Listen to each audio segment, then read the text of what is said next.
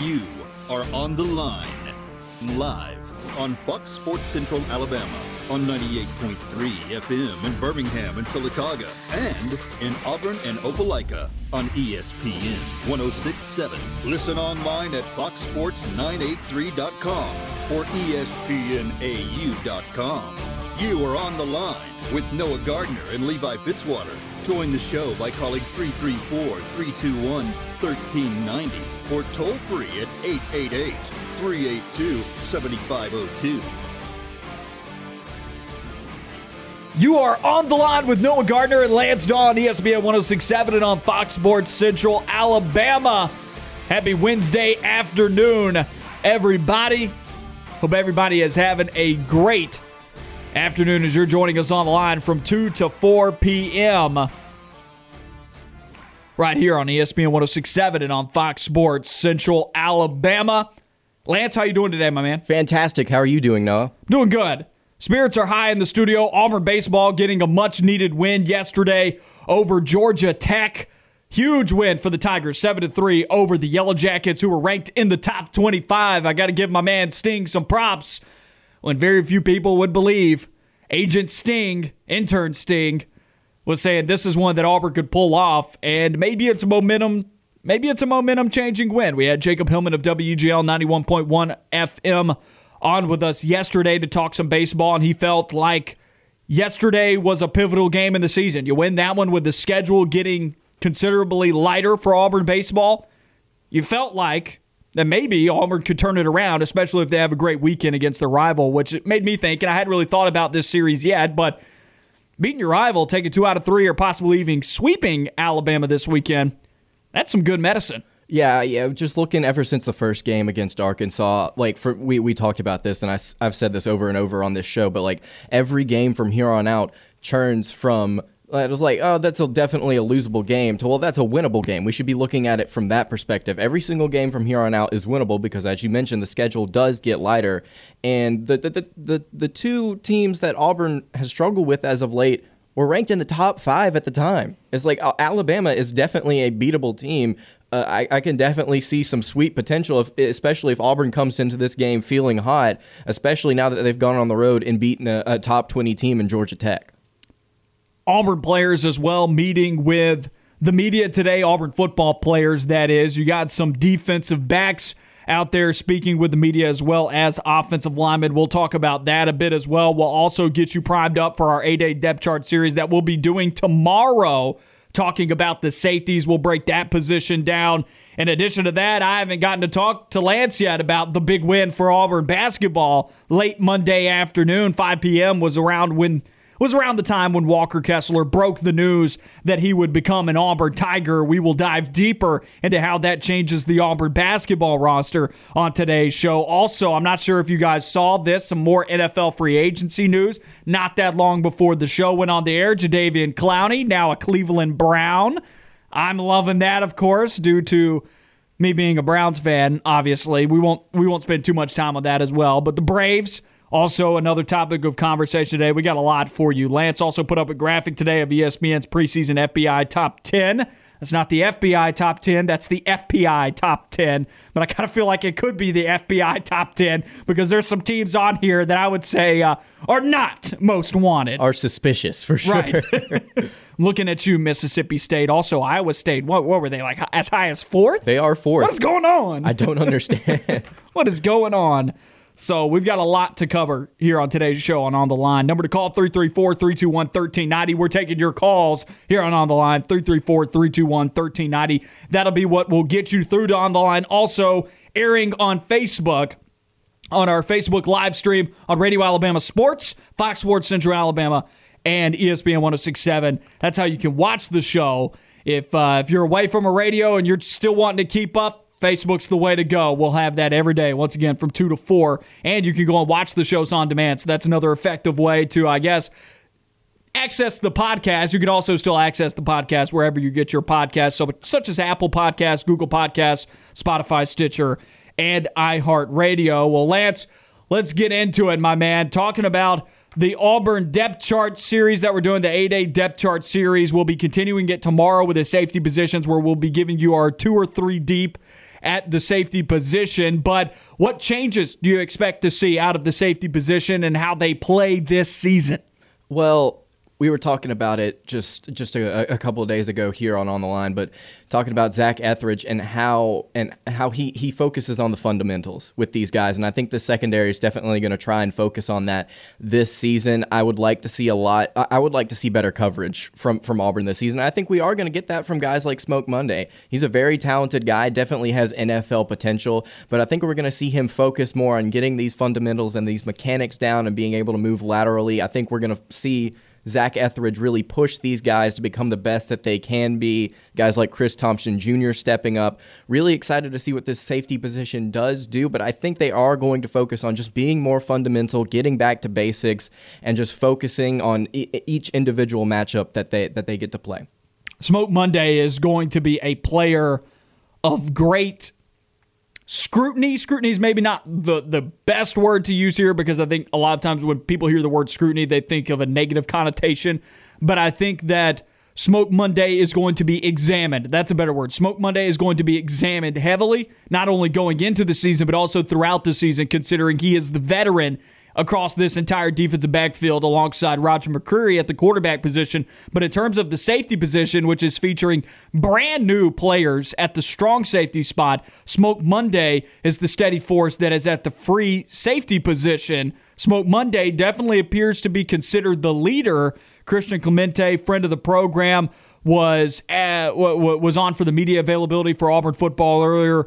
Jalen Simpson was talking about how Smoke Monday is a leader and has been a leader since Jalen Simpson stepped on campus. And from people that I talked to, it seems like, and Zach Blackerby of Locked on Auburn podcast kind of made this clear to me, that Smoke Monday appears to be the leader of this defense, at least the vocal leader of the defense. Maybe not as much so the linebackers that you may have thought was Jacoby McClain and Owen Papo, but Smoke Monday being the leader of this defense vocally for that group of 11. And I think what comes with that leadership is a lot of scrutiny. I think there were a lot of different times last season where Auburn fans got frustrated with Monday. There would be blown coverages. Everybody remembers that first touchdown in the Iron Bowl. Free safety is your last spot of defense. It's the last resort. So I really like what I'm seeing from Smoke Monday as far as personality goes. I'm not saying that he's a bad person or I don't like him, John, or anything like that, but I do think there does come a lot of responsibility whenever you talk a big game like Smoke Monday does. And to go off of just talking about fundamentals, I think there's got to be a lot more consistency as well from this group, and I do expect to see that this season under Zach Etheridge, but specifically for Smoke Monday, if he is going to be the leader of this group, I want him to play like a leader. I don't want him to act like it. I want him to play like it. I agree with that. You got to cut down on the big plays downfield if you're Auburn. Too many times we saw blown coverage, miscommunication, whatever it may be, between whoever was guarding in the slot, whoever was covering the slot receiver, and then the safety. Several times we saw blown coverage. Was that Christian Tutt? Was that Smoke Monday? Was that the scheme? We'll see if that adjusts some things this year, if Derek Mason can change some of that with the way that he lines up the team, which also some other stuff that I saw that Christian Clemente tweeted out. Once again, go and find him on Twitter. Friend of the program, we'll have him on Friday at @CClemente_. You can go and find all the content that he had about media availability. He was talking about how some of the changes that they saw was that they're lining up in different ways on the defensive side of the football. Yeah, that's right. I believe they're going to be lining up in maybe a 2-4-5 at different looks. They're definitely going to be running that 3-4 like we've talked about all offseason so far. Derek Mason will bring a lot of different schemes to the table. I'm interested to see what he goes with the most, and that's something that we're going to get to talk about later, is what we're looking forward to on A-Day. I think one of the things for me immediately is, what does this defensive scheme look like? But there's going to be a lot of different things that I think Mason will throw at these guys, and I think they can handle it. I think this is a veteran group, especially these linebackers. But lining up in a 2-4-5 interests me, because whenever you're talking about, well, these guys need to stop blowing coverages, we need to see better results downfield. Whenever you have 5 guys in the secondary, you're probably not going to get a lot of pass completions. You're not getting a lot of big blown coverages and big plays. So I'm excited about that moving forward. You know what's funny? I think what it's going to look like, the 2-4-5, what it's going to end up looking like, it's going to resemble more of the nickel, I think, than an actual 3-4. And I say that because of the way that Auburn's roster is made up at the moment. Over time, I think that will change, depending if Derek Mason is here for a long period of time and the way that Auburn recruits the position. But the 2-4-5 is essentially 2 defensive tackles that are closer to the guards than they are to the center position. There's no true nose tackle there, so they're actually two true defensive tackles like you would have in a 4-3 alignment. But both of the guys on the outside, neither of them are hand in the ground. They are stand-up, pass-rushing outside linebackers. Then you have two inside linebackers. But when we did our depth chart series and we're looking at the outside linebacker position, those guys are former Bucks and defensive ends that are now playing out there. That's right. They're not true outside linebackers like you sometimes see in the 2-4-5 when you're looking at it in the NFL. I think it's going to end up resembling the nickel a little bit more than anything. That does actually concern me, talking about these outside linebackers. They were converted from their buck position. That concerns me if Auburn It doesn't concern me. Well, it's just I think it's going to end up looking like the nickel a little bit more than the 3-4 at the moment. It's just an observation. I think it will, but something that's bothered me in the past about this Auburn defense as well is speed at the linebacker position. We've seen smarts. We've seen physical hits from the linebacker spot, but we haven't seen a lot of speed. We haven't seen a lot of lateral movement. Again, back with Smoke Monday, we haven't seen these guys get from sideline to sideline very quickly, and that does concern me. If you do put these guys in outside linebacker spots on the field and say, okay, now I want you to cover a little bit, what does that look like in the flat? Sure. What does that look like over the middle? So it does bring some concern, but I think we see a lot of versatility out of it, though. I think the 2-4-5 offers that versatility to Auburn. I do think Auburn does have depth at the linebacker's spot enough so that isn't a concern this season. I think we see the 2-4-5 a lot because of the pass-happy nature of college football and the trend that is occurring in the Southeastern Conference. The 2-4-5 pass-rushing oriented, those two defense tackles responsible for covering multiple gaps on the offensive line, trying to plug them up, and then your inside linebackers are your primary run stoppers. They're the ones who go and fill in and make those tackles behind those players.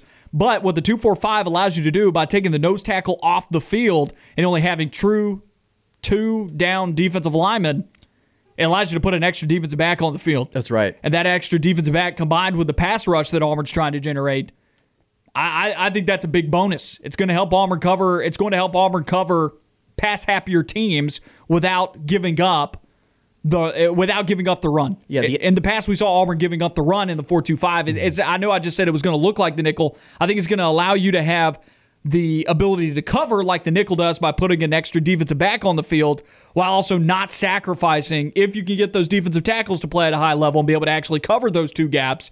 If Auburn's able to do that, if the defensive tackles play the way that they're supposed to, Auburn's not going to give up anything more in the running game just because they took a nose tackle off the field, and they're still going to be able to handle the passing game effectively. Yeah, the SEC has definitely evolved in the past decade as far as offense goes outside of the University of Georgia. Everybody's been able to kind of figure it out and get into a new scheme. What about Vanderbilt? Vanderbilt didn't really seem like they changed. I think under guys like Kyle Shermer, with guys like Ralph That's a good point. I mean, they still have bad offenses. They still had not necessarily star talent, but it would be in like a group of five school. They'd be good players. It's a good scheme. It's just Vanderbilt. That's a good point. But as far as pass-happy offensive goes, I mean, obviously the SEC has developed more in that direction, and you can't give up 250 yards a game like Auburn did last season. You just can't if you want to be able to win consistently in this conference. And by taking away that nose tackle and adding that extra defensive back, and again, Auburn's got depth at linebacker, and they've got depth at secondary. The defensive line is what concerns me, and I'm happy that they've actually moved JJ over to defensive line. I'm excited to see what he does there, but this group has depth. And Auburn will be able to mix and match and put guys in different spots. And I think this group is definitely going to be talented. You had one more guy out there on the field. This team could be borderline elite at the secondary position. Christian Clemente at @CClemente_ saw this tweet, and this was the tweet that I was referring to earlier. Jalen Simpson says one of the biggest changes for the cornerbacks in the new defense has been more focused on pre-snap, focusing on assignments, alignment, and things like that, which tells me, just reading into the lines there, tells me that Derek Mason is drawing some stuff up pre-snap to confuse opposing offenses. Which I think you're going to have to do in this day and age. It was something that made Malzahn so successful, is getting a lot of pre-snap motion on the offensive side of the ball so that nobody would know where it was going. Until people figured it out and everybody was doing the same thing. Exactly. So you got to be able to do that a little bit yourself on the defensive side of the ball. And I'm really excited that we got Mason, because I feel like not only is he going to be able to bring fundamentals and good scheme and sound scheme, but he's going to be able to give that shot in the arm to this defense. He brings a lot of energy, a lot of passion. And overall, I think this defense is going to be much improved compared to last season. Desi Sills names Auburn and Texas A&M in his top 2 schools on Instagram, then he deletes the post. What does that mean? We'll talk about that later on in the show. More of On the Line coming up. You are on the line with Noah Gardner and Levi Fitzwater. We'll be right back.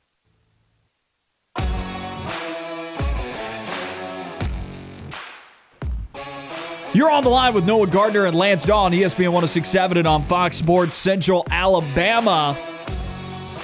Number to call, 334-321-1390. That's how you get through to On the Line. We want to hear from you. What's on your mind? 334-321-1390. Tease this going into the break. Lance, you can confirm. Desi Sills, the Arkansas transfer, considerably the best player on Arkansas's basketball team, said he wanted to leave Arkansas. He wanted to be Desi, go to a place where he can be Desi. He decided to transfer, and he put Auburn and Texas A&M in his top two, one of the best guards in the conference in terms of scoring the basketball, and also, I would say, isolation basketball players as well. Auburn fans got to remember this guy because both times that he played Auburn, he was dropping like a 20-piece on the Tigers. So he was definitely one of the most effective players, if not the most effective player across both of those teams in that basketball game, and across both of those times that those two teams played. Right. He puts Auburn and Texas A&M in his top two and then deletes the post on Instagram. What does this mean? I don't know what that means. It's I had this planned. Big giant letters. You see it right there on the rundown. Desi Sills. I didn't have that originally, and then I saw it. I was like, all right, we're talking about this. I was ready to talk about this, and then bang, deleted right when we go on the show. I think the most confusing thing to me is, like, why did you have a team in your top two that scored 62 points a game last season? Why would you want to go there, bro? Come on to Auburn. You'll shoot. You'll have fun. Just looking at his numbers, he averaged, 7.5 points a game last year, 2.7 rebounds, 1.6 assists per contest, shot 43% from the field, only 31% from deep. He's actually regressed as a three-point shooter in every single season at Arkansas. Started his freshman year averaging 5.5 points per game and shooting 46% from three. Next season, 10 points per game, shooting 32% from three. And then, like I mentioned, 31% from three last season. But he's still a guy that Auburn would want to go after as far as shooters are concerned. I was telling you before we went on air, Auburn needs shooters. They don't need a combo guard. They don't need a point guard. They need somebody that can shoot the basketball, and that's what they do. And Auburn has somebody like that in Trey Alexander, but we need somebody that's somewhat of a veteran presence if we can go after and get that guy. And I think Desi Sills would be the perfect fit in this offense as far as running the floor, getting really fast, chucking up a bunch of threes. I think Desi is the perfect fit. The fact that he deleted his Instagram post after announcing his final two confuses me. I don't see any reason why he would do that. I'm confused as well. I don't know, and maybe there's no reason to speculate on it, but Desi Sills, at least, he's obviously considering Auburn heavily. There was a graphic made. He's obviously considering Auburn heavily. Auburn must be in the running for Desi Sills if he were to post that. And Desi Sills is the guy that we've all forgotten about, that hasn't been talked about, caught up in all of this Walker Kessler news. And then on top of that, the other two guards, they had one scholarship left to use. We've talked about that. One scholarship left to use. And I've been asking this question, where's Auburn going with it? Are they going to wait to see Scoot Henderson reclassifies? What are they going to do? And I kind of leaned more towards they were just going to leave the spot open because we hadn't really seen anything else. But now Desi Sills seems to be a major player.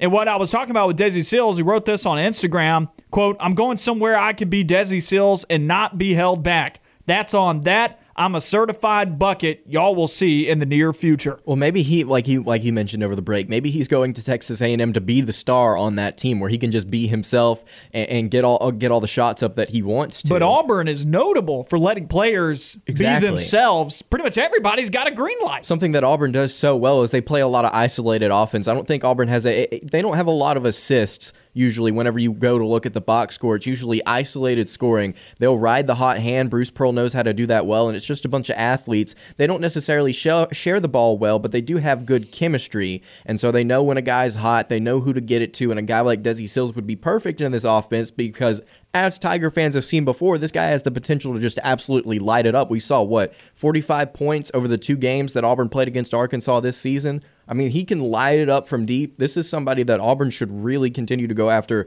even after he's taken his post down. I don't know if that means like, well, he's not considering these schools anymore, or if he didn't want people to see it yet. Maybe he didn't mean to post it, but then again, why'd you hit post? I'm very confused. And by Instagram like gives you like 2 or 3 like, are you sure? Yeah, but the thing is, Facebook doesn't really do that. Instagram's like, are you sure? But my thing is like, if this is like a warning sign to Auburn needs to go and check and see what's going on. I actually know the guy that made his graphic, so I may hit him later and see like, hey dude, what's up? Do you know when he took it down? Oh man, I would like to know. Yeah, I'll get into that in just a couple hours or so, see if I can hit him. I would like to know. That is interesting. I'm sure callers would like to know as well. 334-321-1390. That's how you get through to On the Line. We want to hear from you. We want to know, do you want Desi Sills? That's the other question I want to ask. He seems a little disgruntled at the moment. Longtime Arkansas guy. He's going to add a veteran presence to the Auburn team, but disgruntled. Based on what I just said, based on what he wrote on Instagram, you don't say, I want to go somewhere where I can be Desi unless you feel like Arkansas wasn't allowing you to be Desi, right? I think that just based off of looking at stats, and I'm just purely speculating here. I don't know. Maybe not happy with playing time, with usage? Maybe he wasn't happy about playing time because look at what he did in 2019. 31 minutes a game, 10.5 points per game. In 2020, he only had 20 minutes a game and averaged 7.5 points per contest. So maybe they were taking that away from him. Maybe they were trying to even out the roster. He decided he wasn't happy with his playing time. He feels like he's more of a star role at that shooting guard spot. That's what it seems. That's what it seems like based off of his tweet. And so he's deciding, I'm going to go somewhere where the offense will allow me to be a star or at least play the way I want to play. And I would argue that both Auburn and A&M will allow him to do that in separate ways. Very different ways. A&M and Auburn's brand of basketball, very different. A&M's going to be more like, please shoot. We don't have any shooters. Please just shoot every time down the floor. And Auburn will be like, we'll let you shoot as long as you're hot because we have 5 or 6 other guys that can do it as well. He's definitely more of the focal point in the Texas A&M offense. He's definitely more of a focal point in the Texas A&M brand of basketball because they do need the help offensively. But I'll also say that it's in a more controlled fashion. Texas A&M uses the press with Buzz Williams to slow down the game of basketball. That's how they use the press. They're one of the slower brands in college basketball. You don't just average 62 points a game because you're a bad offense. Even bad offenses that aren't very efficient can still score about 70, even if they're playing at a fast enough brand. A&M scores, how many? You said it was like 62, right? I believe it was 62 points a game. You're averaging 62 points a game because you're not efficient and you're playing a really slow brand of basketball and there's less possessions. Desi Sills is going to have to play within the framework of the Texas A&M offense. But at Auburn, it's different. You said they were going to use him in very different ways. He's going to have to play along with a star-studded cast of players if you were to commit to Auburn, whereas he definitely would not be the star. You are not the star if you come to Auburn. And if that is a major criteria for you in the school that you're choosing, Auburn may not be the best fit because and some guys have a hard time with that. They want to be the star, and I'm not saying this is Desi Sills, but some guys want to be the star. And if that's not happening, they're disgruntled and they can become a cancer in the locker room. Right. That's something this Auburn team should want to avoid because there's a lot of new players coming in, a lot of new mouths to feed, and a potential pitfall for that. And we've seen this with Kentucky and why a lot of years they don't achieve what they should be achieving with the caliber of recruits that they bring in. They can't find a way to make them all happy, and there's just not chemistry on the floor. Auburn's got to find a way to balance that. And I think Desi's not leaving anything. Nothing's a mystery as far as Auburn picking up Desi because just based off of his tweet, we can see what type of personality he is and what type of offense he wants to be in and what type of player he wants to become. So it's like Auburn knows what they're getting if they do decide to pick up Desi. I was actually incorrect about Texas A&M. They averaged 64 points a game, but they only and a whole nother bucket. But they only average 59 points per game in SEC play. So you average it out, and it's like, ugh. Like, why would you? Okay, I understand why if you wanted to be the focal point of the offense, but why would you go and put yourself through that? I don't. How many years of eligibility does he have left? Let's see. He's a junior, so I would say two. Yeah, so it's he's got 2 more years. 2 more years. I don't think he's going to the NBA after this upcoming year. I don't want to hate on Buzz Williams too much. I do like what he did the year prior to this season. He's a good coach. I think he's a good coach. I think he's a likable guy. I think he is trying to build that Texas A&M program up, and I think he's doing a semi-decent job of it. This year, obviously, was somewhat of a setback. Getting a guy like Desi would definitely improve that, but as far as quality of program goes, and we'll get to this later, I mean, Auburn in contention for a kid from North Carolina, and the 3 schools the kid's considering is North Carolina, Gonzaga, and Auburn. He chose Auburn. Would you rather go to a school like that, or would you rather go to Texas A&M where the offense is abysmal and you're not going to be in the top half of the SEC anytime soon. You have a chance to go on a major run next year. It all just depends on what's important to him, and he's trying to figure that out right now. But there was a post that has since been deleted that included Auburn at Texas A&M in the top 2 for Arkansas transfer Desi Sills, the talented guard out of Fayetteville, who has shown the ability, I feel like, to be one of the best guards in the SEC. And coming into the year, he was billed as such. Just a disappointing season for him this year, but it would be a major transfer. And it looks like he's trying to keep it in the league, and he's trying to keep it in the division as well. I know there's not divisions in SEC basketball, but those teams on that side of the conference are very familiar with each other. So wouldn't it be fascinating if they did actually split the SEC into divisions in basketball, but they actually put Missouri in the West? Wouldn't that be fun? I would love to see that. Still talking about Buzz Williams here. One of the most baffling coaching careers that I've seen. And maybe he is a journeyman. I don't know. He stayed at Virginia Tech and Marquette for about the same amount of time, but why? And I was confused about this. Why he left Marquette for Virginia Tech? He left Marquette after his worst season, just 2 games above 500 back in 2013, 2014. But you talk about a guy who, over his 6 years at Marquette, went to the NCAA tournament. 5 out of those 6 years was even, I believe, if I remember correctly, a 2 or a 3 seed in 2012, 2013, because I had them going to like the Final Four of the national championship that year. They finished in the Elite 8. Everybody thought I was crazy, but they went very far that year. And they were one of my Cinderella teams, and it's kind of hard to believe that I was picking a 2 or a 3 seed to be a Cinderella team, but it was somebody that nobody believed in. I think they were a 3 seed because I believe Miami was the 2 that year in that NCAA tournament. But you look at it, he went to 2 Sweet 16s, an Elite 8. He won a tournament game back in 08-09, and then he just went to the tournament back in 09-10. So he's won at least a tournament game in 4 of those 5 appearances, and he won at least 2 in 3 of those 5. Leaves, goes to Virginia Tech, has 3 NCAA tournaments there out of 5, and then leaves Virginia Tech to go to A&M. Seems like he's building a program up and then leaving right before they peak. It's confusing. It's confusing. And we'll continue to build up on the line here as the show goes on. We've got our third segment of the show coming up on the other side of this break. Stay with us here on ESPN 106.7 and on Fox Sports Central Alabama. Stay on the line. More of the show when we come back.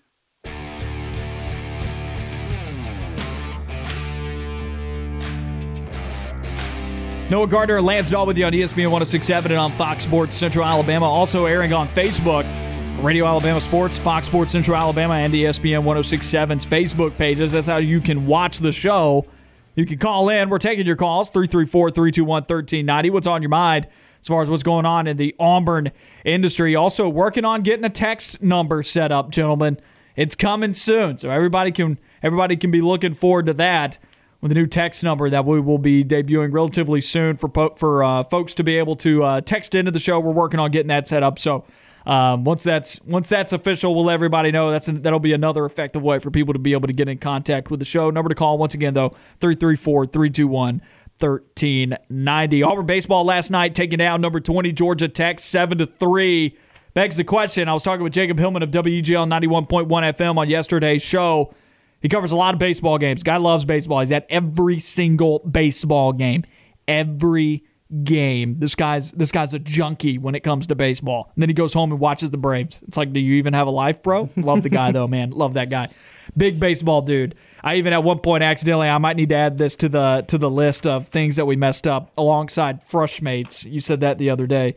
But because we're keeping up with that list of things that we missay, whether it be words, new words that we create. Meaning of the things that I missay. Nobody else at the end of the year, mistakes. At the end of the year, hopefully, well, no, I mean, I've got one on there actually, and I realized it. But at the end of the year, we're going to reveal all the words that we made up by accident. Frushmates is on there. You meant to say frustrates, but it did not come out that way. I was about to say, what was I trying to say? Bro. But yesterday I called Jacob's new nickname is Baseball. Hey, yo, Baseball.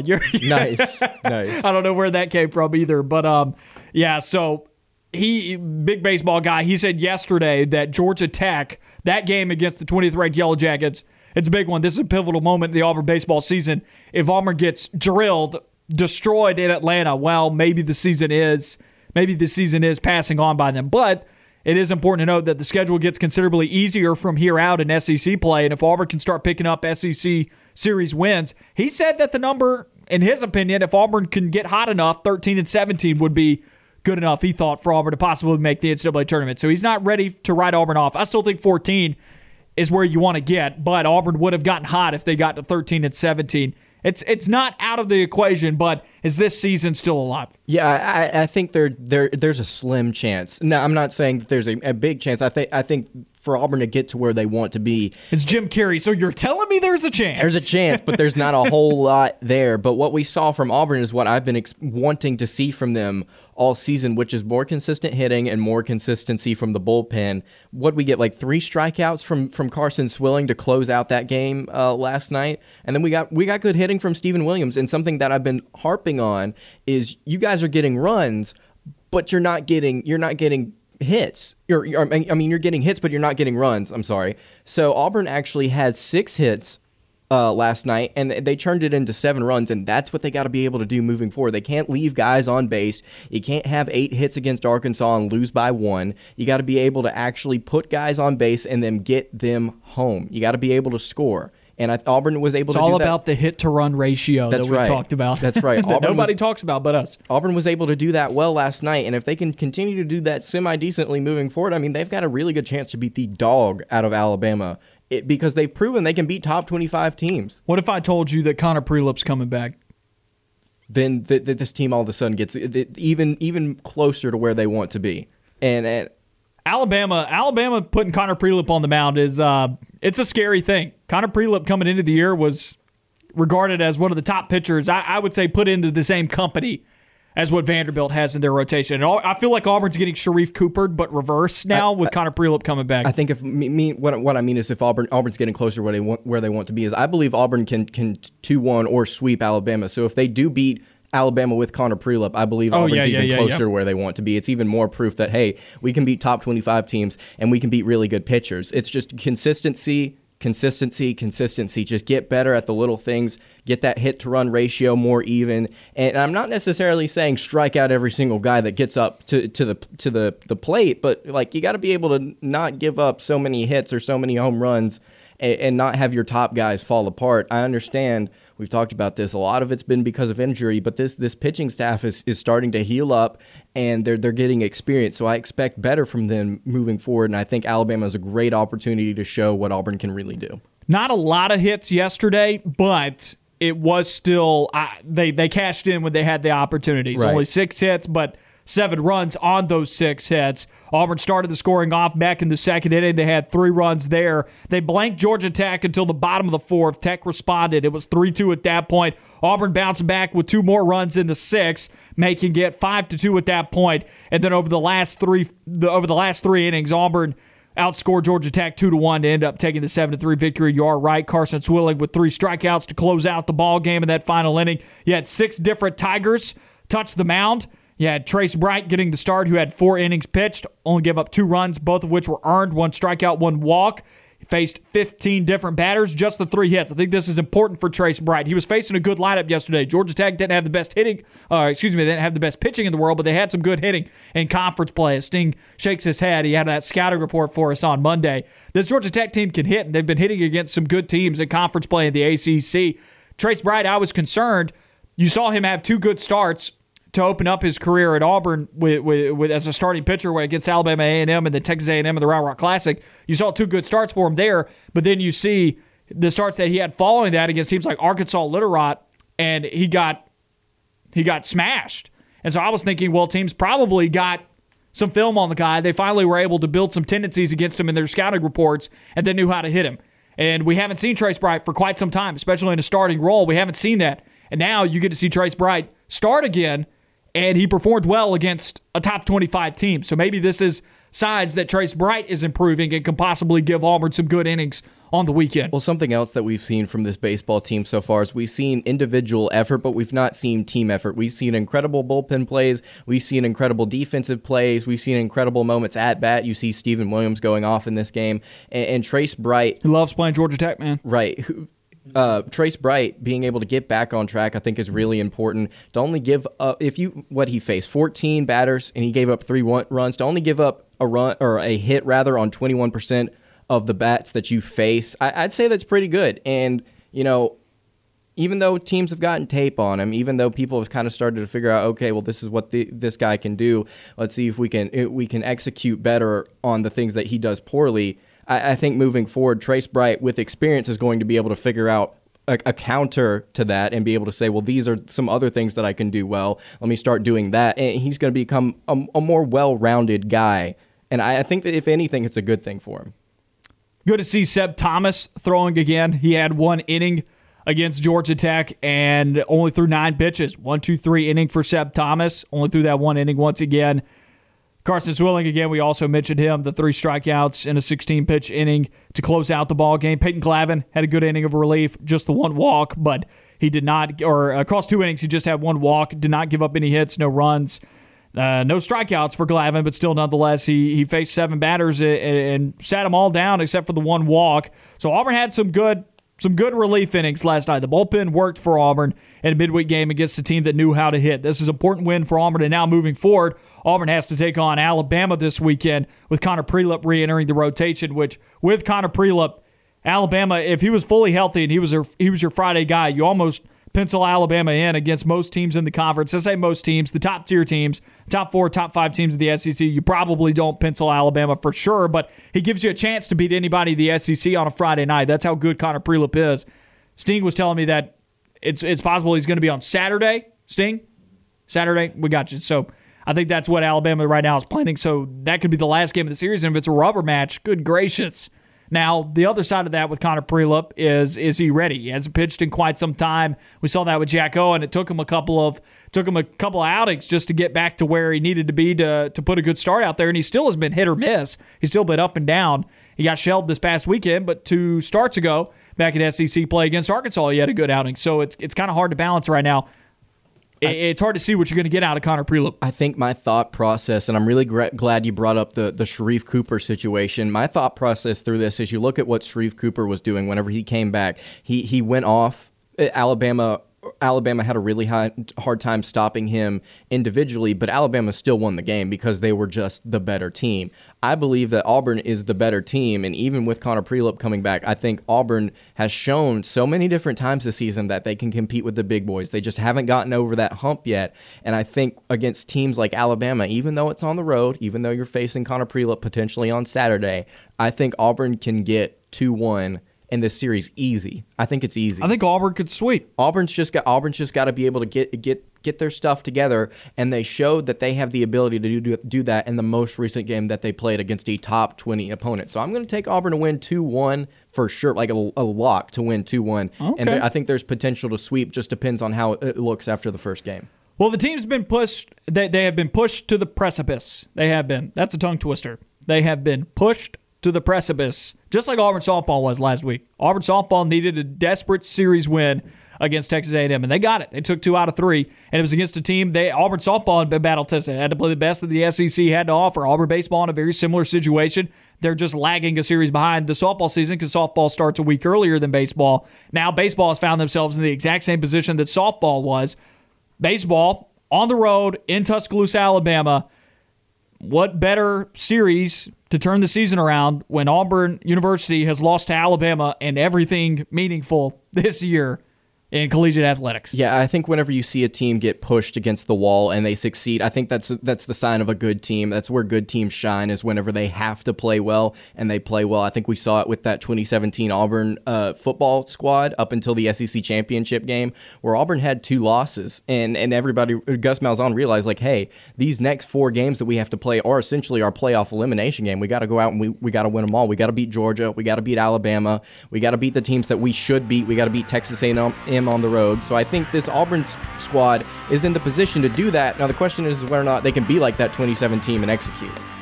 They do need to. If they could sweep Alabama, that would change the scope of the season in a big way. Yep. More of On the Line on the other side of this break. On the Line on Fox Sports Central Alabama on 98.3 FM and ESPN 106.7.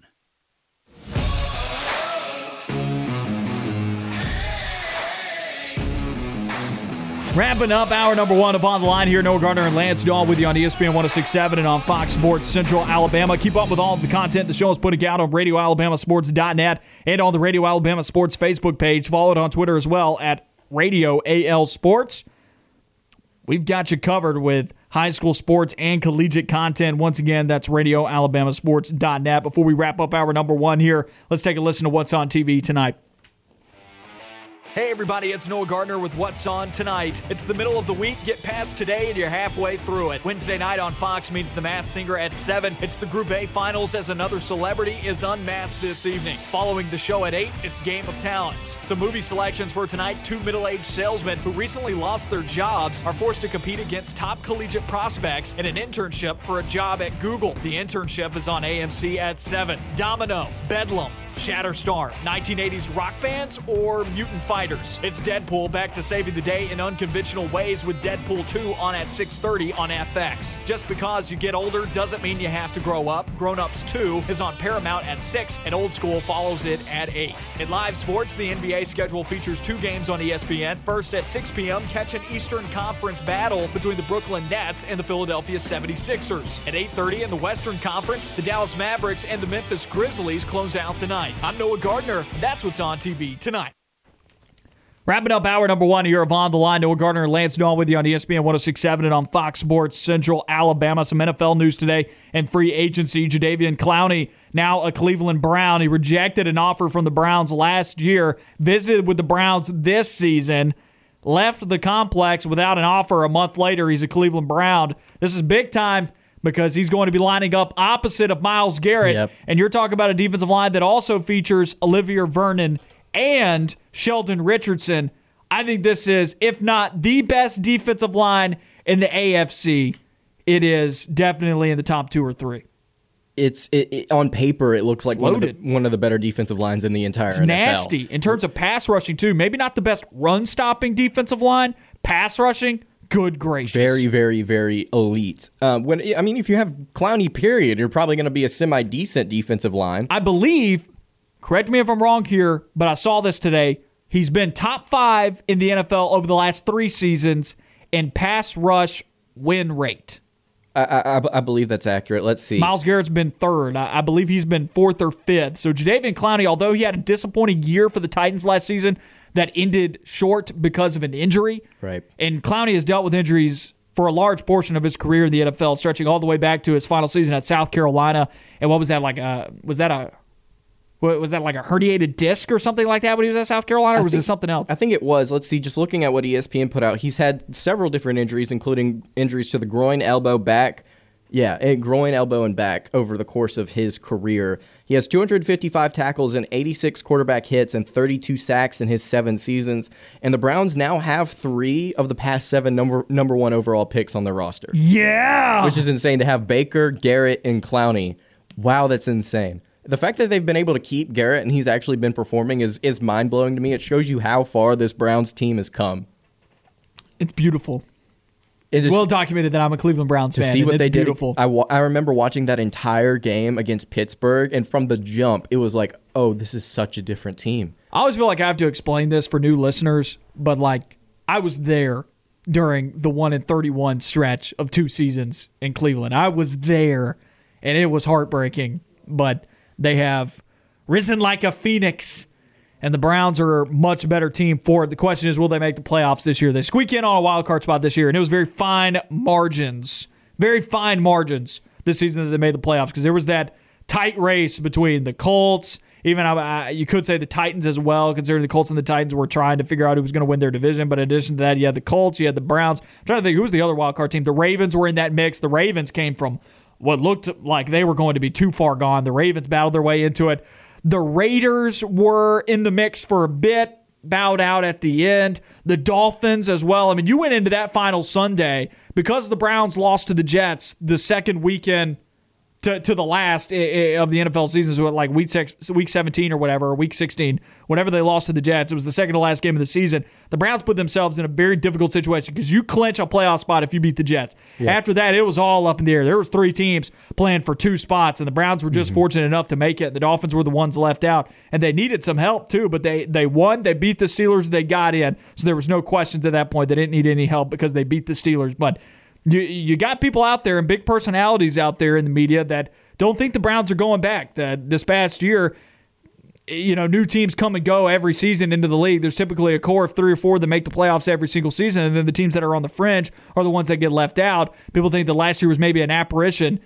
I'm going to sit this one out because it's obvious that I've already stated that I have bias here. What say you? Well, I'll say this before I start talking about the future. It's phenomenal to me to think that this all started back actually with a win over the Jets. And I remember watching a YouTube video at the time, and the guy who was a Pittsburgh fan being like, "Cleveland, you've won a game!" And it's just like how exciting it was at that Almost point to see like, oh night. my gosh, they won a game, guys, to now they're beating the crap out of Pittsburgh in the playoffs. I think moving forward, I've seen Colin Cowherd. I believe he was one of the guys that said he doesn't think the Browns are going back to the playoffs this season. He is one of those big personalities that I was referring to. I would push back and but say... he didn't think that the Browns were ever going to go to the playoffs. Right. I would push back on that and say you never thought they would to begin with. And also look at the star power that they have.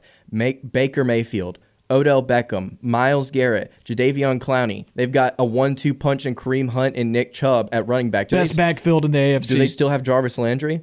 They do. They still have Juice Landry. Very, very talented team as far as still have Odell Beckham Jr. coming back from injury. Did you mention him? I did. Yep. Skill position and star power. Look at the tight ends, my man. The tight ends are excellent as well. Is Njoku still on roster? He is. He's the third best tight end on the roster. He's the third best tight end. They have Hooper's out there. Yeah. That's right.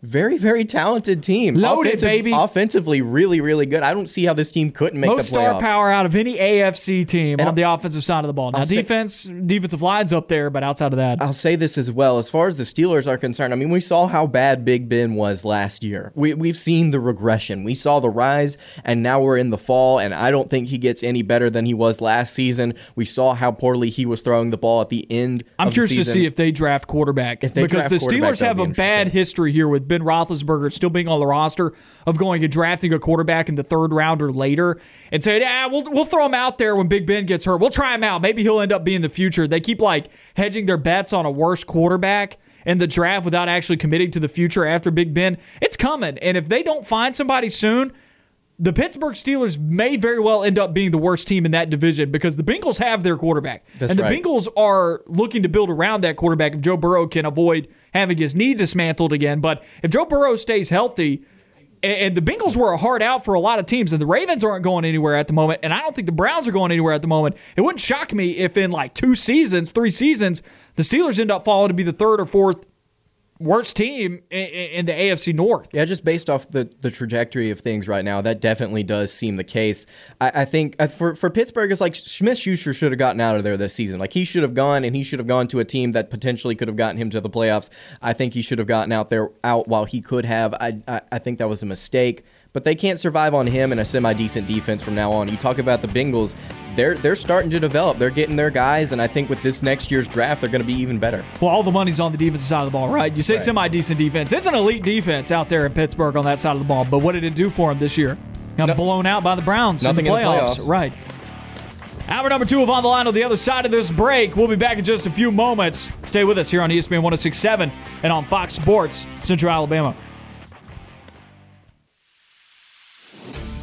You are On the Line, live on Fox Sports Central Alabama on 98.3 FM in Birmingham and Sylacauga, and in Auburn and Opelika on ESPN 106.7. Listen online at foxsports983.com or espnau.com.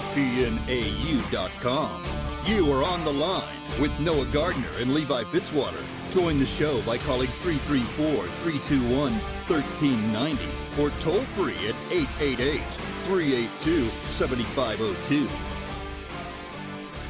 Hour number 2 of On the Line. Noah Gardner, Lance Dawe with you on ESPN 106.7 and on Fox Sports Central Alabama. Also airing on Facebook. You can watch the show on Facebook at Radio Alabama Sports, ESPN 106.7 and on Fox Sports Central Alabama. Number to call, 334-321-1390. We're taking your calls. Phone lines are open. Once again, 334-321-1390. Find Lance and I on Twitter at Point Gardner, at Intern Jaws. 8A quickly approaching. We had a good hour, number 1, talking a little bit about Auburn's defensive backfield, how we expect that to change in terms of their play this upcoming season. Talked Auburn baseball's big win against Georgia Tech. Basketball in the running for Desi Sills, the Arkansas transfer. Despite the fact that he deleted the Instagram post, there's got to be some substance to the fact that he named Auburn to a top 2 between them and Texas A&M. Jadeveon Clowney at Cleveland Brown. We have ran through the gamut here so far on today's show, and we've still got an hour more to go and a lot planned for you. Lance, 8A quickly approaching. What are some of the things that you expect to see during the spring game that may be different from the past? Well, I think that the fans, thing that, exactly. First of all, I'll actually be there, so Excellent. It's really, really exciting. Although it might rain, I wasn't looking forward to that. Some weather is trailing in at the moment. Yeah, but as far as what I'm looking forward to, I think I hit on it a little bit in the first hour, and it's defensive scheme. It's something that Auburn's going to be doing that's new. It's something that we haven't really seen in a long time. We've never really seen a 2-4-5 or a 3-4 look consistently at Auburn, especially since Steele has been here. So it's definitely something new, and I'm really interested to see, okay, what does it look like? How does Auburn perform against certain things? How does Auburn perform against the ground game? We know that there are issues on that defensive line. Not necessarily issues, just Auburn hasn't quite figured out, okay, who goes where yet. And I want to see how this secondary performs. I've talked this secondary up so much on this show and how excited I am for them and how much potential that they have. I think they're a top 5 unit in the country. I'm just interested to see, okay, what does the defense look like and how does it perform? Time for some hard questions. Would you rather see Bo Nix destroy, or would you rather see this defensive backfield excel? Ooh, gracious. Okay, so I would rather see Bo Nix. I would rather see him destroy this defensive backfield because it will give me confidence heading into the first half of this schedule. We open up conference play on the road at LSU, and I understand you and I both have similar opinions on LSU and how quality of an opponent that would be, but it's still on the road in Baton Rouge, and Auburn hasn't beaten them there since 1999. And then you open home slate against SEC opponents against Georgia, and you have to go on the road and you have to play at Penn State in that first half of the season. I mean, if Bo Nix has a really good chance, I'm not saying that it's going to happen, but if things don't work out and Bo Nix doesn't quite get it and the system just doesn't fit, we could see Harsin maybe quickly, we could see him pull the plug mid-October. Not Grant Loy. Demetrius Davis, I think you could see him get some time. I think in a game where Auburn is getting potentially blown out, you could see Demetrius Davis come out there for maybe the last 10 minutes of the game so that fans can get a reaction and everybody can get a feel and see, okay, can this kid compete? I'm not saying that it's going to happen. I'm not even saying that it's likely. I'm just saying that we're going to get to see him in the spring game. That's right. I would rather see Bo Nix excel now so I can have confidence moving forward because that first 6 or 7 games is tough. That's right. Couple that with the fact you still got to play Alabama in November. That's a good point. That did not leave your schedule. You are correct. Something else that I'm expecting to see this upcoming weekend, or what I'm going to be watching out for maybe, Bo Nix turning the ball over. I'm curious. Zach brought this point up to me in the interview that we had with him on Monday. I brought this up, or it was yesterday, excuse me. Zach Blackerby, find him Locked On Auburn podcast. You can also go and find yesterday's show by finding the podcast wherever you get your podcast. We had Zach on, and he brought up a very interesting point. We keep hearing about all these turnovers and all these penalties on the opposite side of the ball, but right. Brian Harsin's not throwing anybody under the bus either. Gus Malzahn in the past would let people know, or we would find out some way, that it was not the starting quarterback. It was a backup that was making the mistakes. With Bo Nix, I don't know if we're getting that confirmation.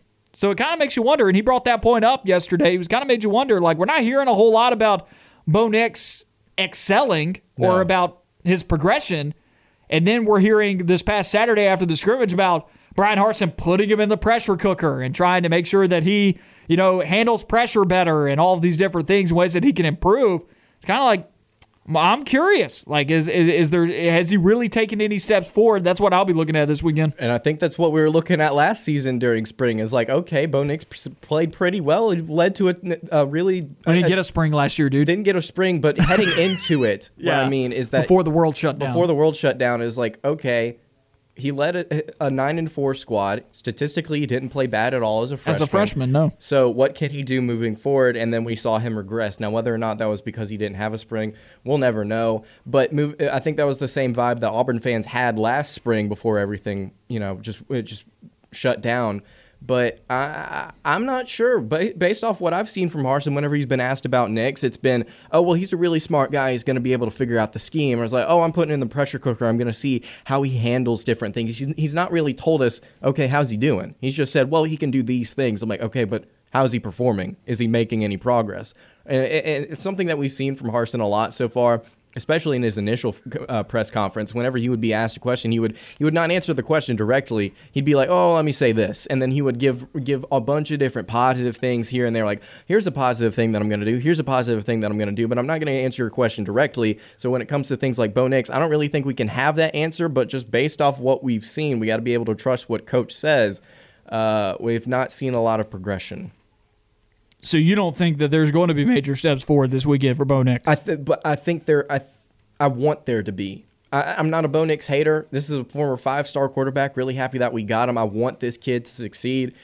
Son of a former Auburn quarterback. I do want to see this guy play well. I don't hate on him, but 2 years in, I'm not exactly thrilled with the results that I've seen from a 5-star quarterback, and our new coach hasn't given me any confidence to believe that it's going to change anytime soon, but I want it to. I want Bo Nix to play better this season. Last thing here of a top 3 things that maybe we'll keep our eyes on this upcoming weekend. Usage. How players are used. Malzahn had a tendency, and look, this coaching staff is going to be vanilla this weekend. If the most recent media availabilities and the fact that not a whole lot of information is being let out of this program right now, it has been airtight.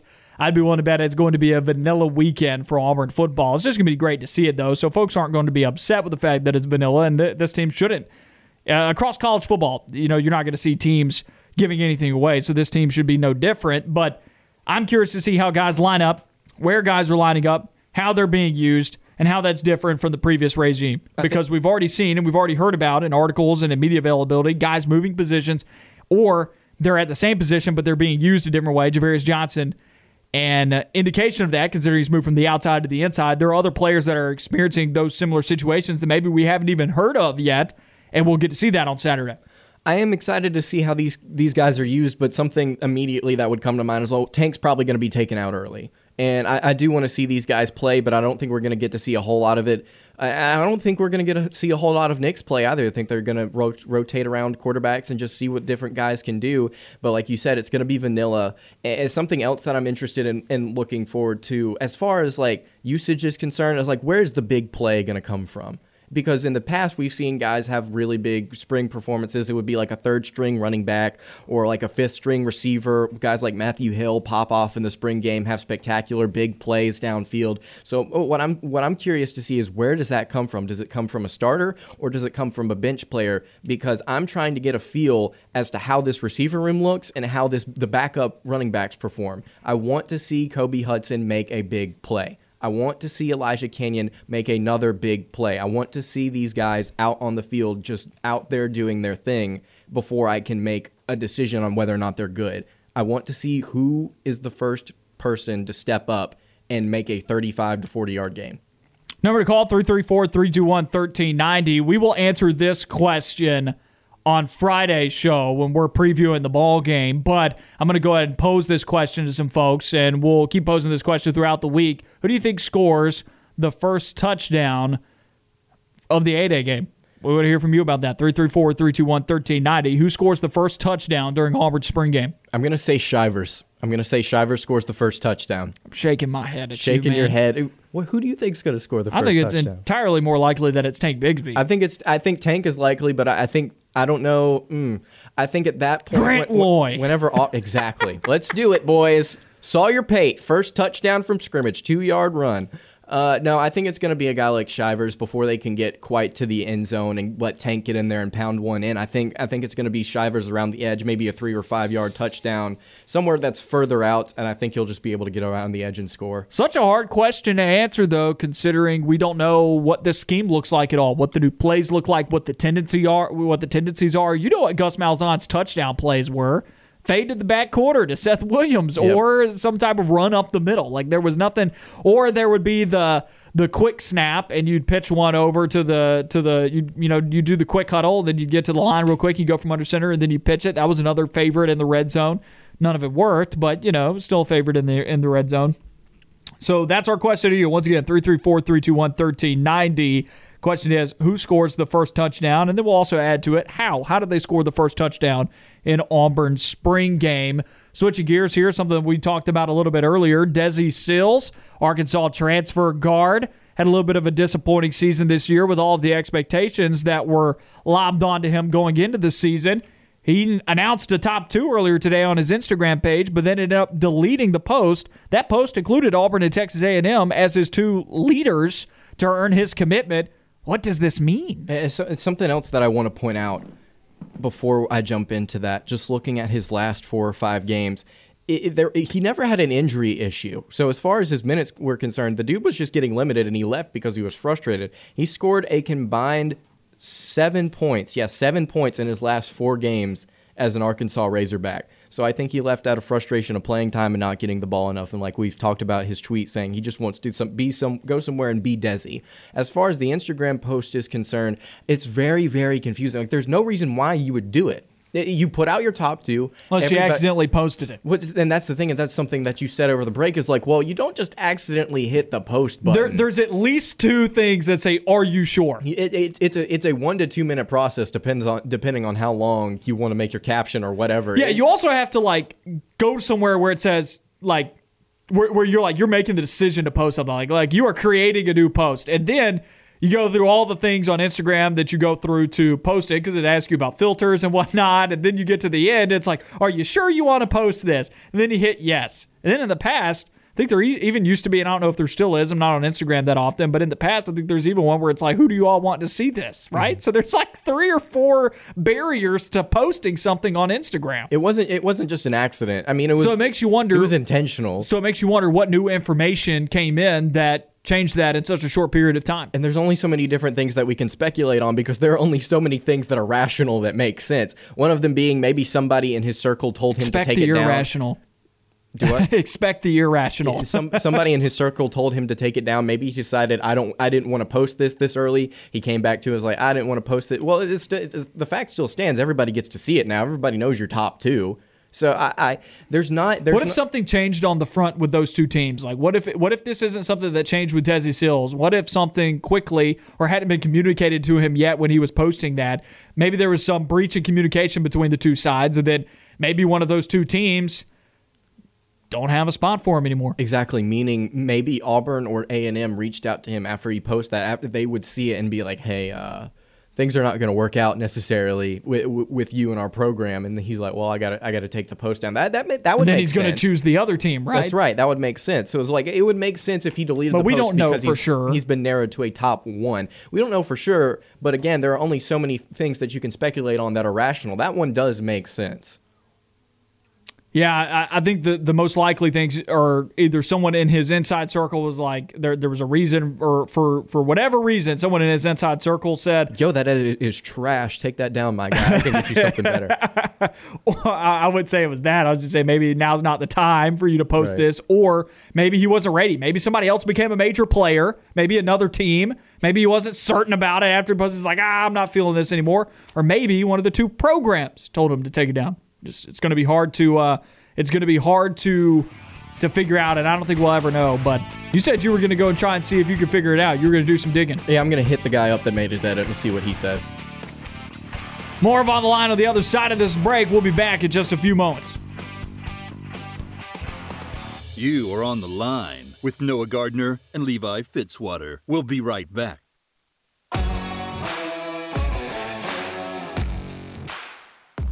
Back on the Line, Noah Gardner and Lance Dawe with you on ESPN 106.7 and on Fox Sports Central Alabama. Still talking about Desi Sills real quick before we get to behind enemy baselines.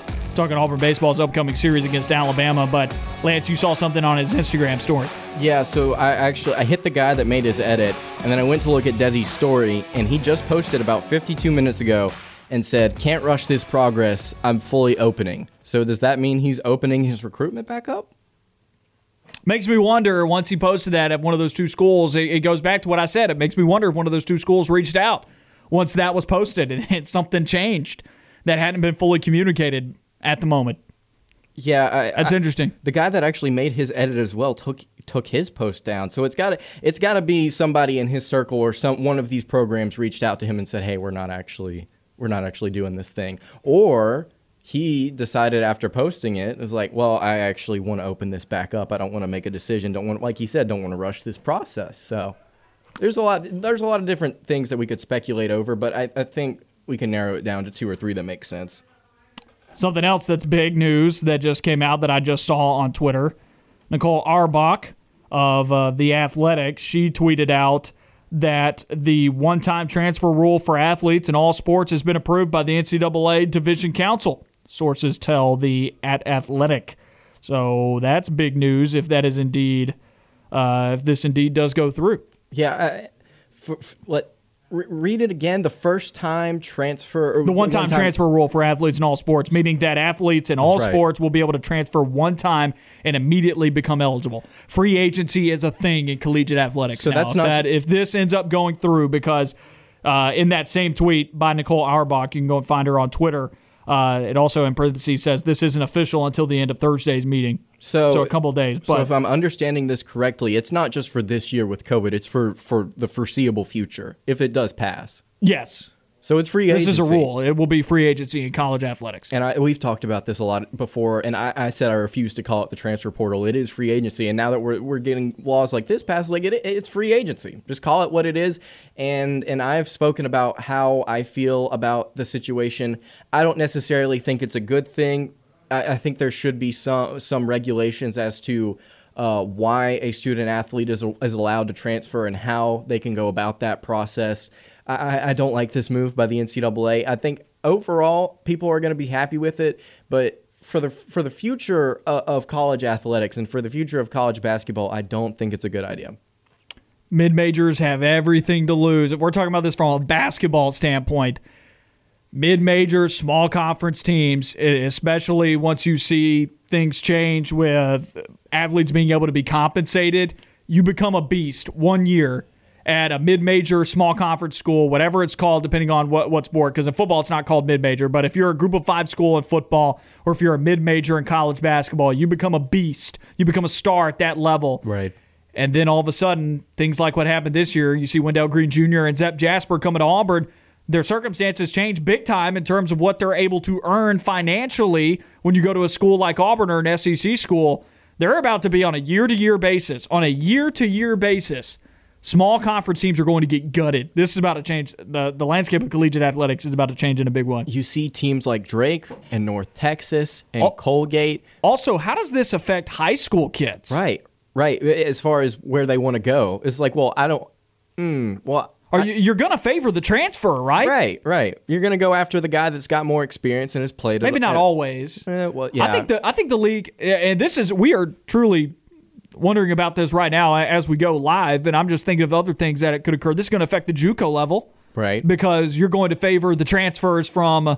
See, JUCO, you immediately become eligible. Right. Already. That now there's more competition for JUCO players to be able to get to major schools. It's like I would rather take a D1 guy that's played at a D1 college over a JUCO prospect. Exactly. 100%. Probably most of the 10 time. 10 out of 10. Yeah. 10 out of 10. 10 times out of 10. And with teams like Drake, who lost Yesufu to Kansas, we're going to see things like that more and more often, and it's gonna defeat the purpose of having like any sort of parity in the sport. We've seen it in college football already, even without transfers. It's like you have your top teams, you have your 3 best teams, Alabama, Ohio State, and Clemson, and then you have everybody else. And it's always one of those 3 teams that wins unless you have a miracle year like LSU had just a couple of seasons ago.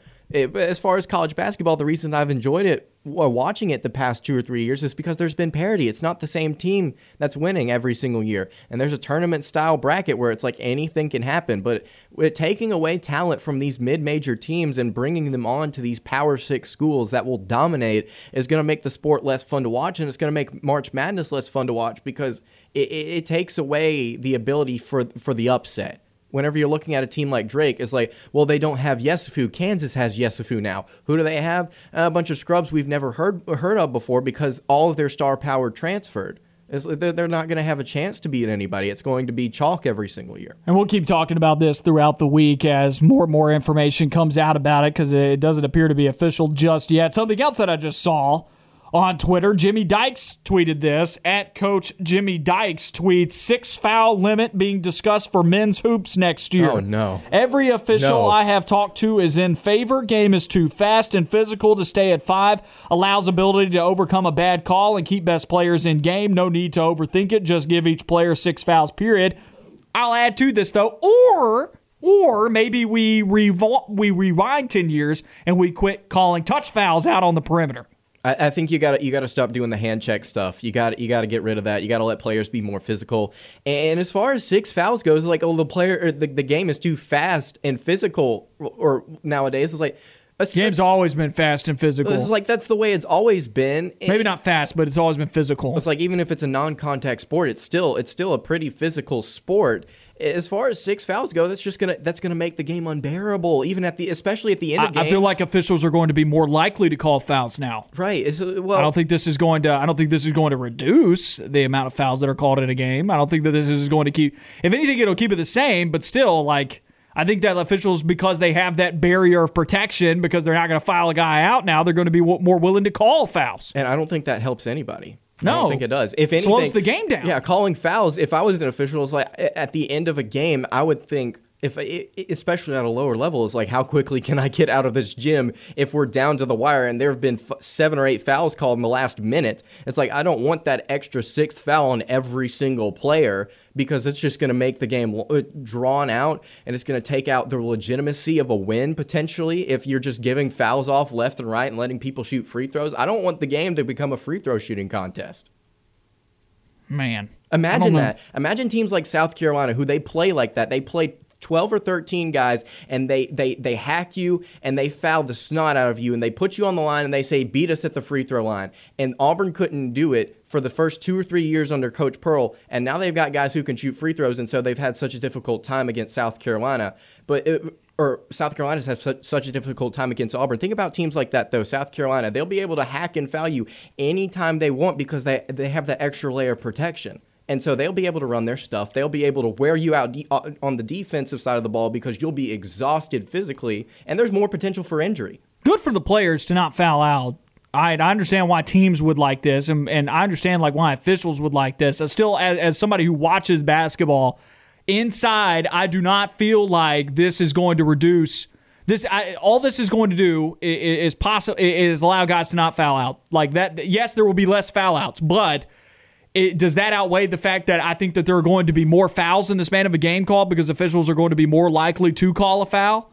I think so. I think officials, because they have that extra foul to give for players to stop fouling them out, they will be more likely to call fouls in the span of a basketball game. I've gotten word from the guy that made Desi Sills' edit. He said that he is, in fact, opening his recruitment, but according to what he understands, Auburn is still in contention. He just does not want to rush anything yet. Interesting. So everything that we speculated about is true. He is reopening his commitment, but from what he understands and what we understand, Auburn is still in the running. Now, whether or not Auburn goes after a guy like Scooter Ty instead is still up in the air, but that actually does give Auburn time to kind of see, okay, let's look at our options a little bit more. Let's see who else we can get that's potentially a really good shooter like Desi.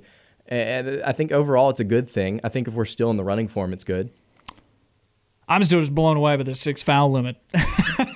That's just, I did not expect. There are many things that you could change about college basketball. Many things. The 6 foul limit is not one of those things where I'm like, yeah, that needs to change.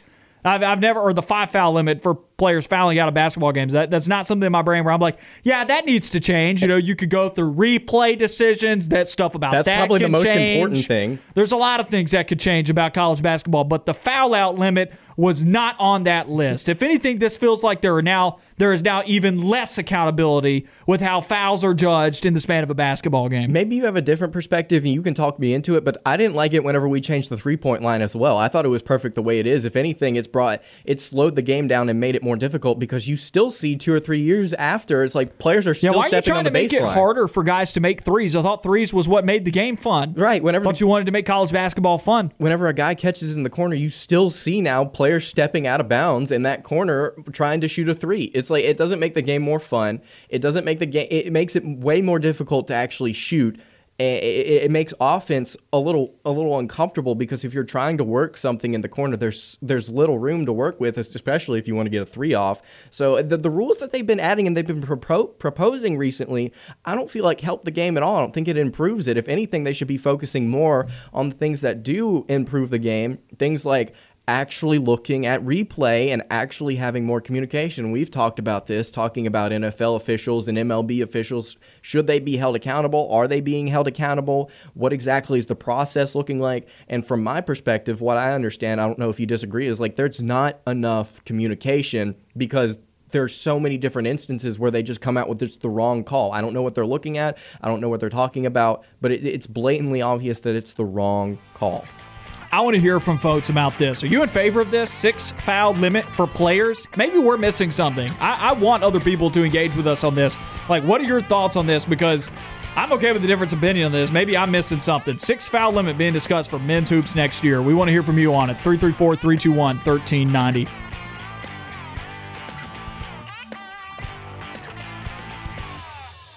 Stay on the line. More of the show when we come back.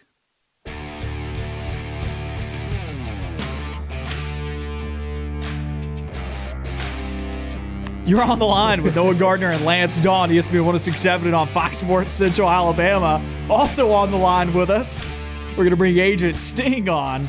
Intern Sting, how you doing, my man? I'm doing great, Noah.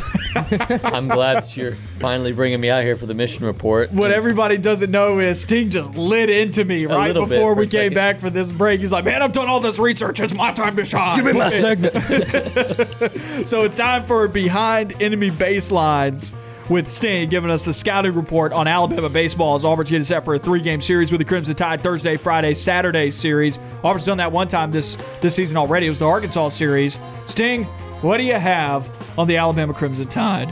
All right, well, we'll just go ahead and start with the record. Alabama's actually having a pretty good season, at least compared to Auburn. They're 20-12 overall, 5-7 in the SEC, but they had a sweep last weekend over Texas A&M. What? The hotkey's a little too loud. Is it too loud? I was having a hard time hearing you. Okay. Well, I would have thought like 3 months into now you would have learned the hand signals. It's hard. Well, all of the hotkeys, the volume is different, man. That's right. That is right. I'm just messing with you, man. I gotta move it up and down. I'm messing with you, man. You're right. I deserve it. Should I start over? No, you're good. You're good. Keep it going. Well, Alabama's on a 3-game winning streak in the SEC. They swept Texas A&M last weekend to get up to 5-7 in the league, and then they beat Samford 19-3 last night. So they got a 4-game win streak right now. What's funny is a sweep changes the entire scope of your season. It totally does. At least if you're the one doing the sweeping. Like at this point, with the way that the bottom of the SEC West it looks right now, with LSU being putrid and then Auburn being putrid as well, you sweep somebody, well, you're back in it. Like Alabama was at the bottom with LSU, Auburn, and they were down there. That was the bottom 3 of the league, were those 3 teams. Alabama sweeps somebody, they're back alive and well, and Alabama's feeling good about themselves at the moment. Auburn's needing that boost. If they're able to sweep, well, they're back in it. Auburn sweeps somebody, it erases what happened last weekend. Yeah, it does, for sure. And there are other teams that I believe are sweepable. Missouri, Texas A&M obviously just showed that they were sweepable. Right. There are other teams. Like if Auburn were to go out and sweep 3 other teams down the stretch, which I was talking with Jacob yesterday off air, it's like LSU, A&M, and Missouri, your last 3 SEC series, all 3 of those teams are sweepable. Mm-hmm. Alabama, I believe, is sweepable. If you're able to sweep like 3 teams, man, the whole scope of the season changes because that's a 9-0 stretch right there. And all of a sudden, the record changes from what Auburn's at 1-11 right now. Now all of a sudden, you're 10-11, you're near 500 because you offset those 3 sweeps that you sustained at the beginning when you were playing top 5 teams. So this weekend is big, and it would be nice for Auburn to be able to catch Alabama on a bad weekend, but they are riding in hot at the moment. Yeah, so Alabama's coached by Brad Bohannon, who's in his 4th season with the program. And the turncoat. Yeah, a little bit there, yeah. A little bit. He was in the Auburn dugout when he took the job. I know, but you know what I'm saying. I don't know. I'm not up to date on all of that. But yeah, a little bit of historical information here. Alabama has not been to the NCAA tournament since 2014, but they have reached the College World Series 5 times in their history and even finished as national runners-up twice in the 90s. And for its series history, they do lead the all-time series 163-134 with a significant advantage in Tuscaloosa, which is, of course, where this series is being played. So historically, Auburn struggles against them there. Recently, though, they have done pretty well. I mean, they had that series, I think it was 3 years ago now, where they won. Auburn swept them there. They won 2 of the games by 14 runs, I think. You sure that wasn't 2 years ago, like Omaha year? No, it was 3. You know, it was 3. I was looking at it. Okay. This is 2018. It feels like you're right. Yeah, feels like an eternity ago. Seasons, yeah. And I'm surprised it was that long ago too. All right, a couple players to watch. I'm going to start off with Zane Denton. He has the best batting average on the team overall with 346, but in conference play, his average has dropped to about 286. Ooh. And all That's six, really not a huge drop. It's though. not, that happens to a lot of guys. Yeah, but he's like third or fourth then in conference play and batting. But here's another thing. He has 6 home runs on the season, but all of those home runs have been against non-conference teams. So he has no home runs in conference play. The Alabama lineup is rather top-heavy. If Auburn can find a way to avoid significant damage across the first 3-4 guys in the lineup, they're going to be fine.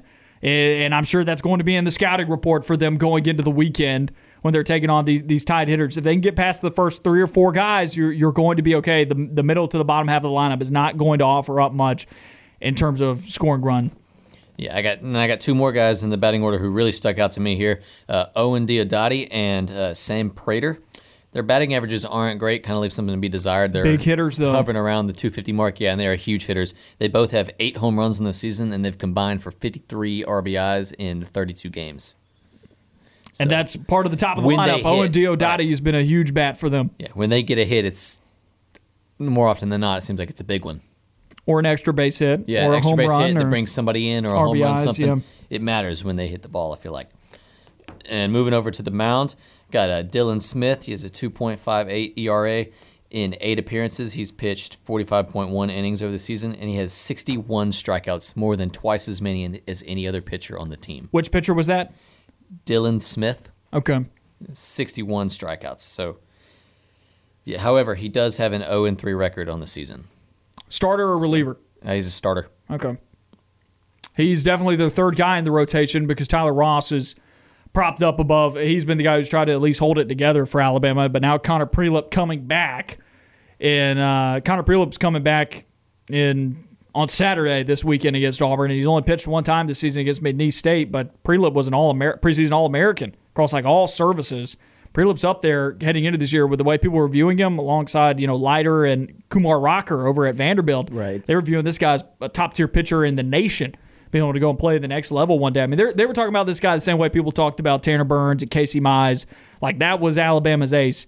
I doubt he'll be at full strength this weekend. That's a big reason why they're putting him on the last game of the weekend, but I still think that Connor Prelip does change the scope of the series just a tad. Yeah, that's why he's my X factor. That's why I put him here, because he's only played in one game. He hasn't pitched in forever, so it begs the question if he's going to be able to come out there on Saturday and back like he never left, or maybe he'll be a little bit rusty like Jack Owen was to start off. And I think it's very possible too that third game on Saturday is the rubber match. So also, how far can he go? That's the other question. Is there's a process of stretching out an arm and being able to go far in a ball game, and to first start back out, you don't want to go 7, 8, 9 innings. Of course, you don't want to go deep into the ball game. You might have a pitch count on. And that would benefit Auburn to get him off the mound as soon as possible. Right, definitely. Or get some hits off him to drive him off the mound early, right? Because the big question for Alabama, just like Auburn, and I actually feel like it's more of an issue for Alabama because they've been healthy. Auburn hasn't been healthy. When Auburn's healthy, they've at least got 2 bullpen arms.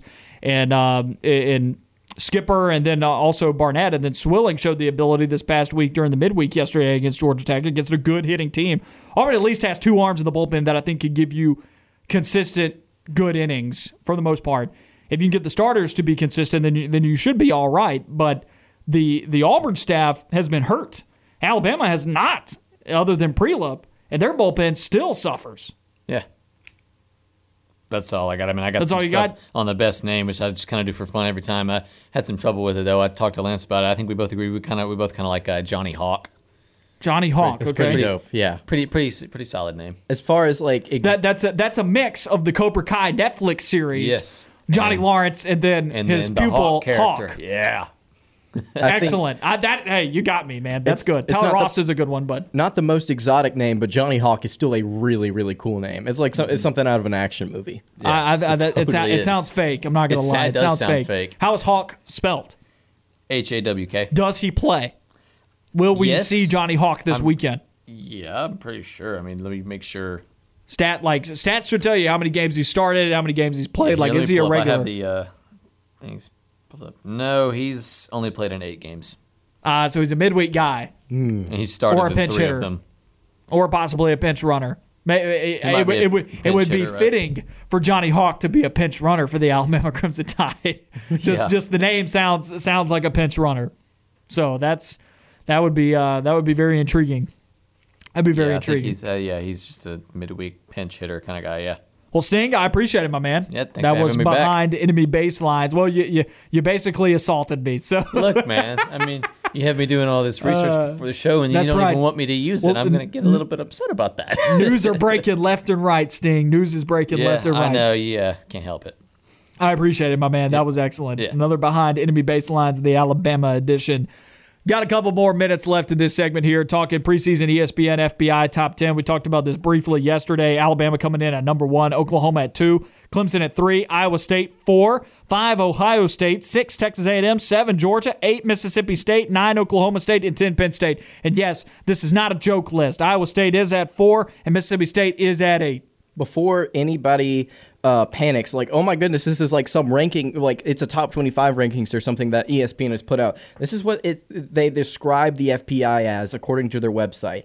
The FPI is a predictive rating system designed to measure team strength and project performance going forward. The ultimate goal of the FPI is not to rank teams 1 through 28. Rather, it is to correctly predict games and season outcomes. If Vegas ever published the power rankings it uses to set its lines, they would likely look a lot like our FPI. So, and then they go on to explain. Wow, that sounds like high praise. That they would like if Vegas did kinda what bragging we. there. Yeah. If Vegas had their formulas public, it would look like ours.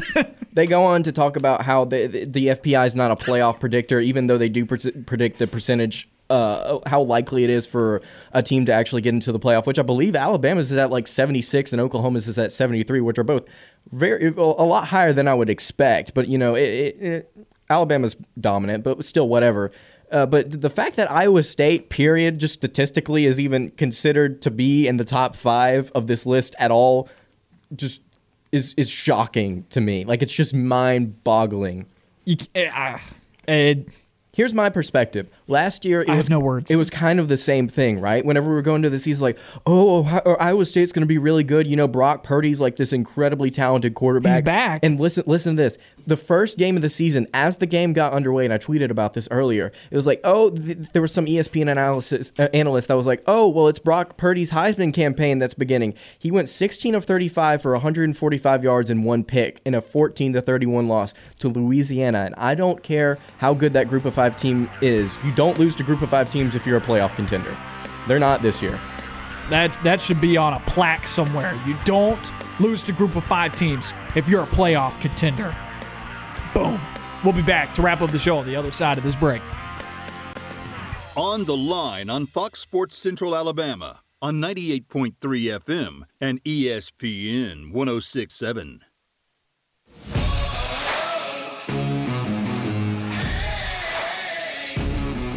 Wrapping up the show here on The Line. Coming up at 4, we'll have The Drive with Bill Cameron, 4 to 6, following us as they do every weekday here on The Line and on ESPN 106.7 and on Fox Sports Central Alabama. That's how you can catch Bill and Dan taking your calls this afternoon on The Drive with Bill Cameron. Stay tuned for that for 4 to 6. Before we wrap up hour number 2 here of the show and wrap up the show all together, let's take a listen to what's on TV tonight. Everybody, it's Noah Gardner with What's On Tonight. It's the middle of the week. Get past today and you're halfway through it. Wednesday night on Fox meets The Masked Singer at 7. It's the Group A finals as another celebrity is unmasked this evening. Following the show at 8, it's Game of Talents. Some movie selections for tonight. 2 middle-aged salesmen who recently lost their jobs are forced to compete against top collegiate prospects in an internship for a job at Google. The internship is on AMC at 7. Domino, Bedlam, Shatterstar, 1980s rock bands, or mutant fighters. It's Deadpool back to saving the day in unconventional ways with Deadpool 2 on at 6:30 on FX. Just because you get older doesn't mean you have to grow up. Grown Ups 2 is on Paramount at 6, and Old School follows it at 8. In live sports, the NBA schedule features 2 games on ESPN. First at 6 p.m., catch an Eastern Conference battle between the Brooklyn Nets and the Philadelphia 76ers. At 8:30 in the Western Conference, the Dallas Mavericks and the Memphis Grizzlies close out the night. I'm Noah Gardner. That's what's on TV tonight. So Lance has uncovered some interesting statistics here just by general subtraction and simple arithmetic. According to ESPN's FPI preseason top 10 that came out yesterday, I saw it on Twitter from Cole Kubelik. 1 Alabama, 2 Oklahoma, 3 Clemson, 4 Iowa State, 5 Ohio State, 6 Texas A&M, 7 Georgia, 8 Mississippi State, 9 Oklahoma State, and 10 Penn State, which once again, this is not the preseason rankings. This is not the preseason AP poll. This is not the preseason coaches poll. This is just some math formula that is bewildering. It's just a power index. Like, who's hot right now? Who has the potential to be hot? And it's wrong because it has Mississippi State at 8, but still, take me through here. What'd you see? Okay, so I decided to sort it by playoff percentage, and what that means is which teams are the most likely to get to the playoff. And obviously Alabama's at 1. Then there's Oklahoma at 2 at 73%. Then there's Clemson at 64. Ohio State at 45. And I asked you to guess over the What's on TV Tonight. I asked you to guess, what do you think Iowa State's percentage is to get to the playoff compared to Georgia's? I said like 17%, 25%, something like that. Iowa State has a 40.6% chance to get to the playoff. Is that the 5th best team? That is the 5th best team percentage-wise to get to the playoff. Georgia is 7th at 17.2%. That's hilarious. You're telling me that Iowa State is 23% more likely to get to the playoff over Georgia? That's hilarious. A&M at 6th at 25.8%. I'm like, why is A&M over Georgia? They don't have a quarterback. They don't have a quarterback. Also, on top of that, A&M plays in the same division as Alabama. Still, exactly. Yeah. It's like 2 SEC West teams are not making the college football playoff unless it's Auburn and Alabama. And we talked about it before we went to break. It's like, in your right mind, how can you look at this and say Iowa State is a better team on paper than Georgia? And I understand, like you just said, I was like, well, A&M plays in the same division as Alabama. You could also make the argument as like, well, Georgia plays in the same conference as Alabama. You think they're getting past them in the title game? It's like, yes, there's a legitimate chance for them to do that this season because Alabama loses so much, and I understand they reload. Well, that doesn't have anything to do with... You at least get the opportunity to play them for the spot in the playoff. That has nothing to do with mathematics. If this is a potential rating, if this is what this is, then Georgia has way more potential to make the playoff than Iowa State in my mind. Just like you can't get past Oklahoma twice. You don't do that unless you're Kansas State. You don't get past Oklahoma twice. Now that they bring back a quarterback with experience and so much on that defense, and they bring back skill position players, and then they add guys like the Tennessee running backs that are coming to play for them, you don't beat Oklahoma twice. You're not getting past Oklahoma. I don't know if anybody's going to beat Oklahoma this year on their schedule. Yeah, I don't think anybody is in the regular season. There's no way that I could possibly conceive how Iowa State is a better team than Georgia preseason and postseason. It makes no sense to me. Also, don't know how anybody could conceive that Texas A&M is better than Georgia. Because, again, they don't have a quarterback. They don't have an offensive line. And I understand it's like, well, it's Jimbo Fisher, and they've still got, they've got incredible receivers. They bring back their top 4 guys that caught a pass last season. But they don't have anybody to throw it to him. Is Haynes King that guy? We don't know. You're breaking in a freshman quarterback. Your chances to make the college football playoff and win it, unless you're Trevor Lawrence, are unlikely. It's like you don't see that. It's once in a blue moon. For them to be over Georgia, who brings back experience, who has a good defense, a better defense, in my opinion, and to bring back a quarterback, a running back, and receivers. And I know George Pickens got hurt. I understand that. But still, the talent level, there's a huge gap between Georgia... recruiting, period. In recruiting, just period, mic drop, as well. Period. Georgia,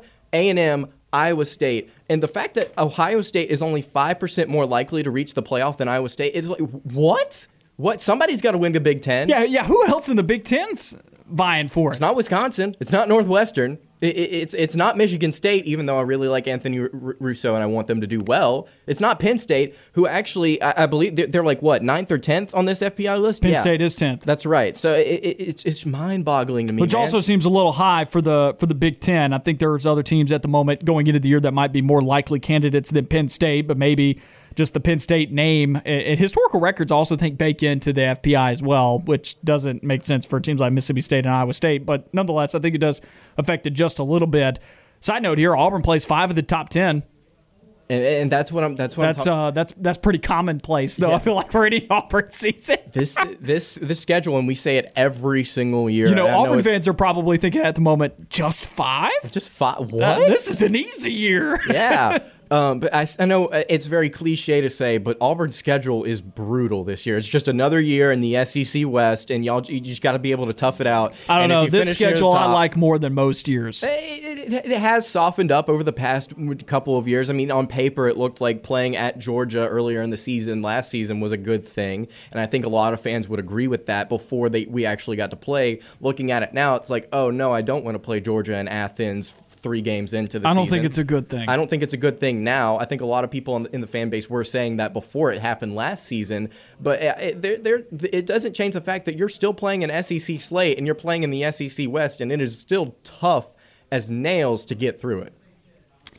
Crazy stuff on that ESPN FBI top 10, but it's going to be fun. Wild. It's going to be a fun season. Am I missing something with Mississippi State real quick? Like, is there something that I'm just like, is there a glaring thing? So I believe they bring back the most players that were on all SEC teams, period. I'm talking about first, second, and third teams. I believe they bring back, So their good players are coming back. The most freshman production, they bring back the most out of anybody in the SEC. But again, they have issues at the quarterback spot. It's like, is Will Rogers the guy? And we've seen Mike Leach be willing to plug and play with his quarterbacks. Is like, there's not going to be a guy that's necessarily established. The other question is, did they get better everywhere else? Right. Like, talking about this Mississippi State team, like, okay, those players were on their roster last year. What did Mississippi State do last year? They went like, what, 4-7? Exactly. So, like, they weren't that great anyway. No. Without those guys, or with those guys. The So defense was have good. they added it in all the other places that they were weak at? I still see this team struggling to get above 6-6. See, that's the thing, is looking at the FPI, they have a 96% chance to get to 6 wins. I would be willing to bet a lot of money. Hold on, hold on. Not necessarily Slow that they down. get to 6 wins. I would be willing to bet money that it is a lot more difficult than what the FPI says it is. Mind-boggling. That does it for another edition of On the Line. Bold take there to end the show. I love it. But that does it for another edition of On the Line. We'll be back tomorrow. The Drive with Bill Cameron and Dan Peck. Follow us here on ESPN 106.7 and on Fox Sports Central Alabama. We'll be back tomorrow. You know where to find us.